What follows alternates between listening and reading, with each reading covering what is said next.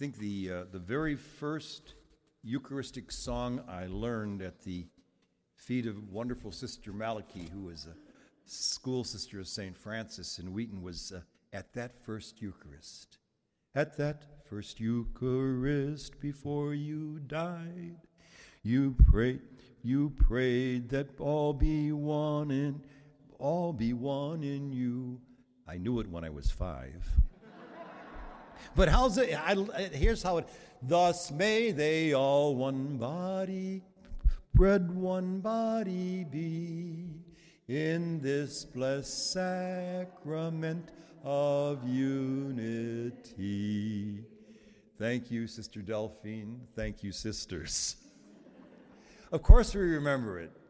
May we all one bread, one body be in this sacrament of unity, although today there is so much controversy over the Eucharist and how it is to be celebrated and who is to celebrate it and who is allowed to go to the Eucharist right now.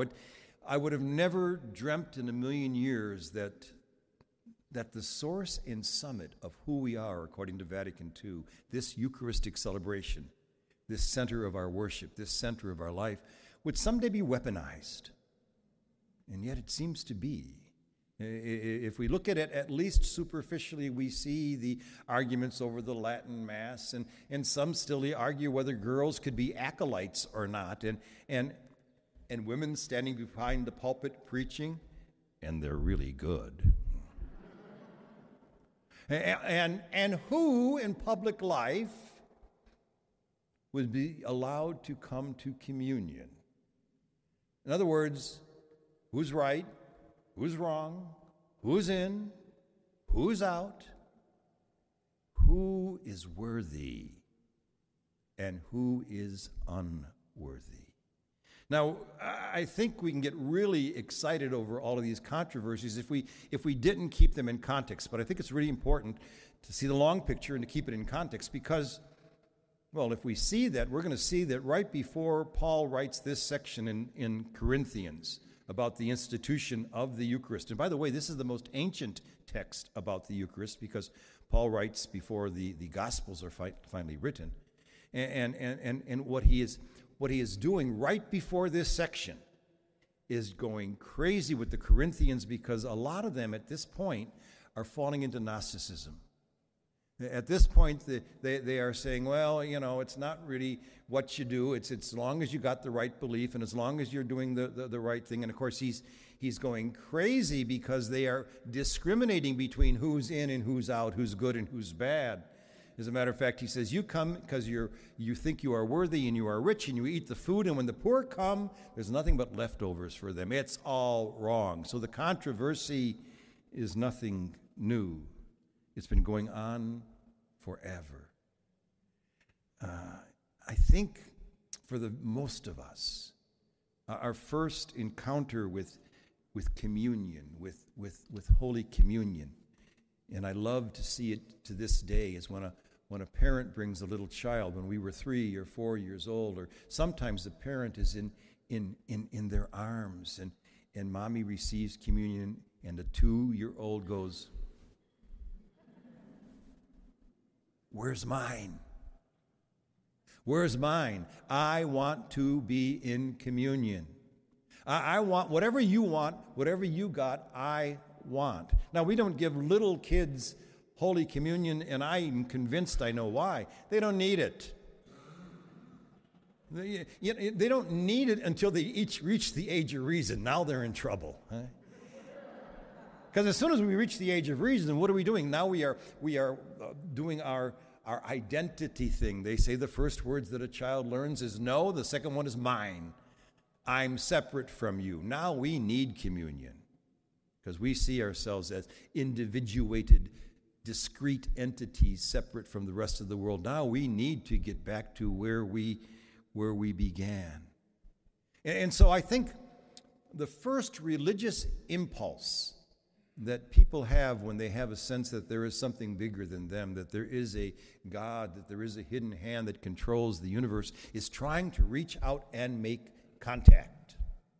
That's the whole idea of the ancient sacrifices, the ritual sacrifices where you spill blood And you put part of the blood on the altar, which signifies God, and part of the blood on the people to try to have them have some kind of atonement, at one-ment, to bring them together. The great reality, and it is the ultimate reality, is that they're already together. And we talk of the universal Christ, and the universal Christ, the cosmic Christ, is nothing less than when the Spirit of the divine, which permeates all of creation, comes into the material world, and they are inseparable. Well, that's the Christ, and that's been going on since the Big Bang. We just haven't been aware of it.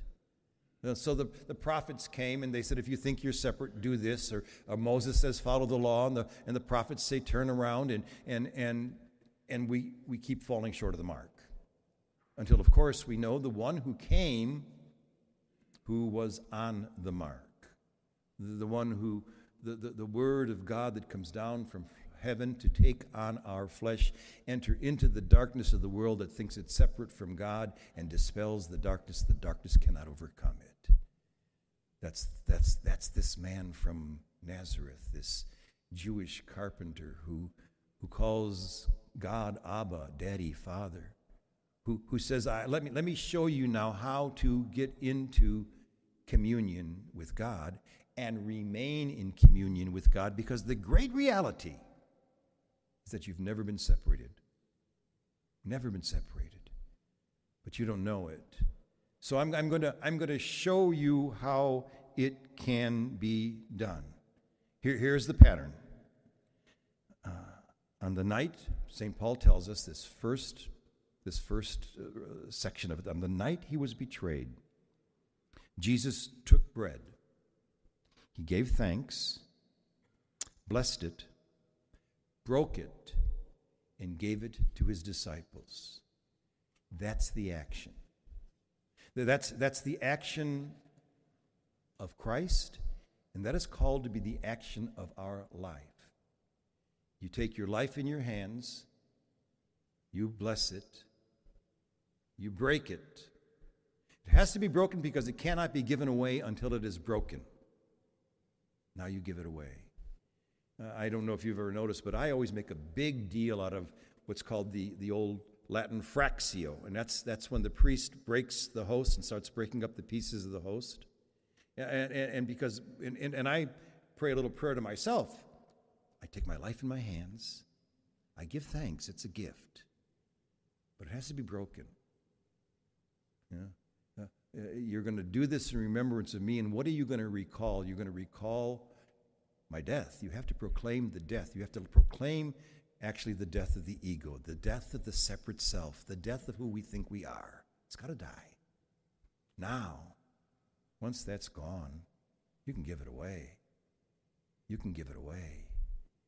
And so that's the great mystery. St. Augustine put it this way: to receive Jesus in the breaking of the bread is an act of receiving what we are, so that we can be what we receive. That's pretty tautologous. We can receive what we are so that we can be what we receive. That means there is no space between ourselves and the divine. It is always there. It is part and parcel of who we are. It is our own divine DNA. And who are we? The body of Christ. We are the body of Christ. Now, it seems that God has an easier time convincing bread that it's sacred than he does us. It seems that God is able to say, when Jesus says those words, and I want to be quite orthodox here, because I honestly believe that this is real presence. This is the real presence of the divine in the material world, in this piece of bread, in this cup of wine. But this is real presence as well. As a matter of fact, right after Paul gives these instructions, what does he do? He goes on to say, you are the body of Christ. What he just said here, he's now going to say about all of us. Sometimes when I give communion, I hear and I say the body of Christ, I hear the response, we are. We are the body of Christ. in space and in time. The hard part is for us to dare to believe it and then to act upon it. You know,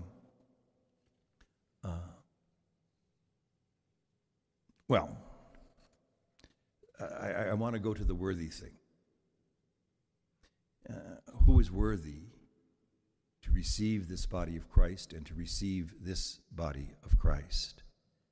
The answer, clearly, even from our liturgical texts, is no one.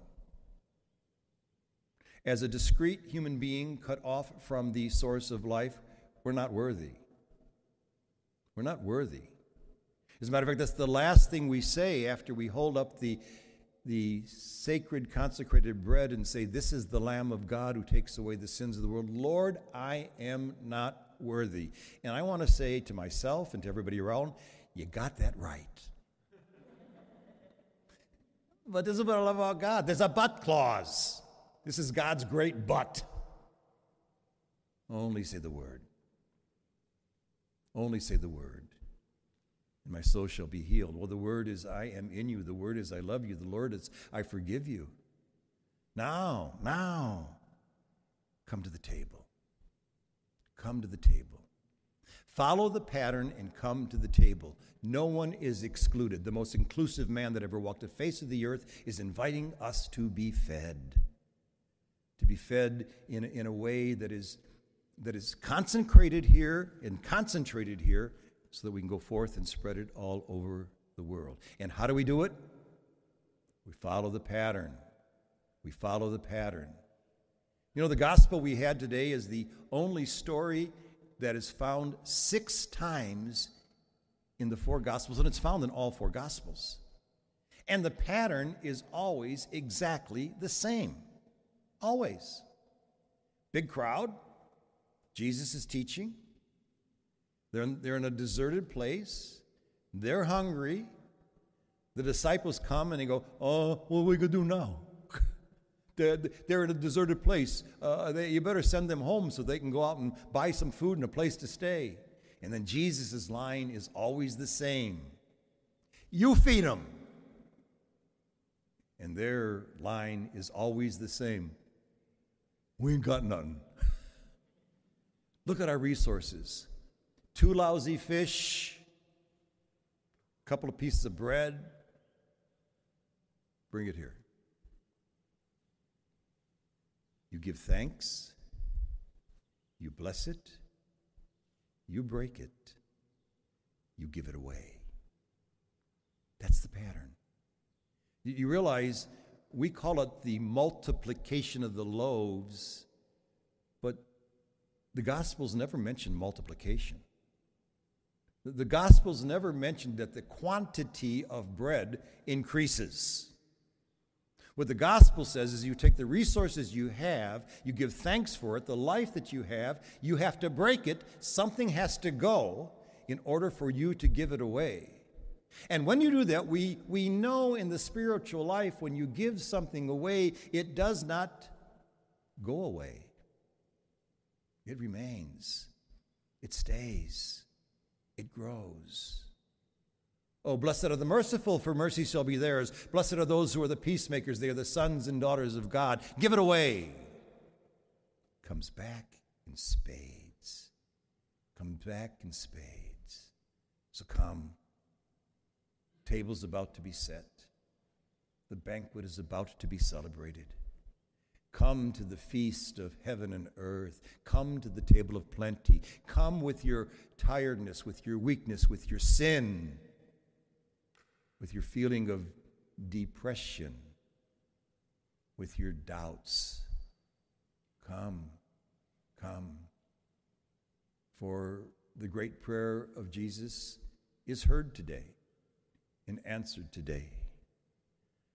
Thus may we all, one bread, one body be, through this blessed sacrament of unity.